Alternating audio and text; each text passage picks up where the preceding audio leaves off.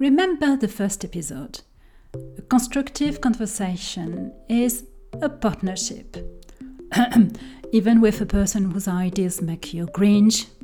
Yes, and here's how you can prepare yourself. My name is Catherine Macar-Martin. You're listening to the second episode of the micro podcast Constructive Conversations. Like a pilot, check these 3 indicators before takeoff: state of mind, intention, and objective. Are you calm enough to hear perspectives that challenge your values? In doubt, take a deep breath and make sure that you speak slowly. And what do you want to achieve?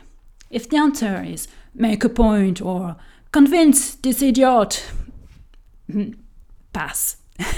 You are better off if you intend to broaden your views on a subject or to hone your communication skills and clarify your goal.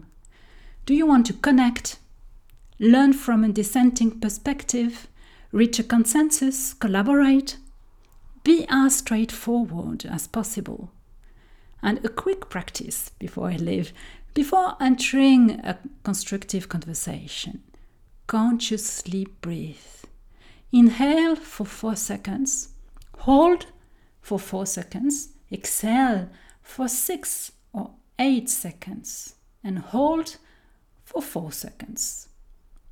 Well, in a nutshell, before engaging in a constructive conversation, check your mindset, intention, and objective. Yet, as the next episode will show, there is more to do to prepare yourself.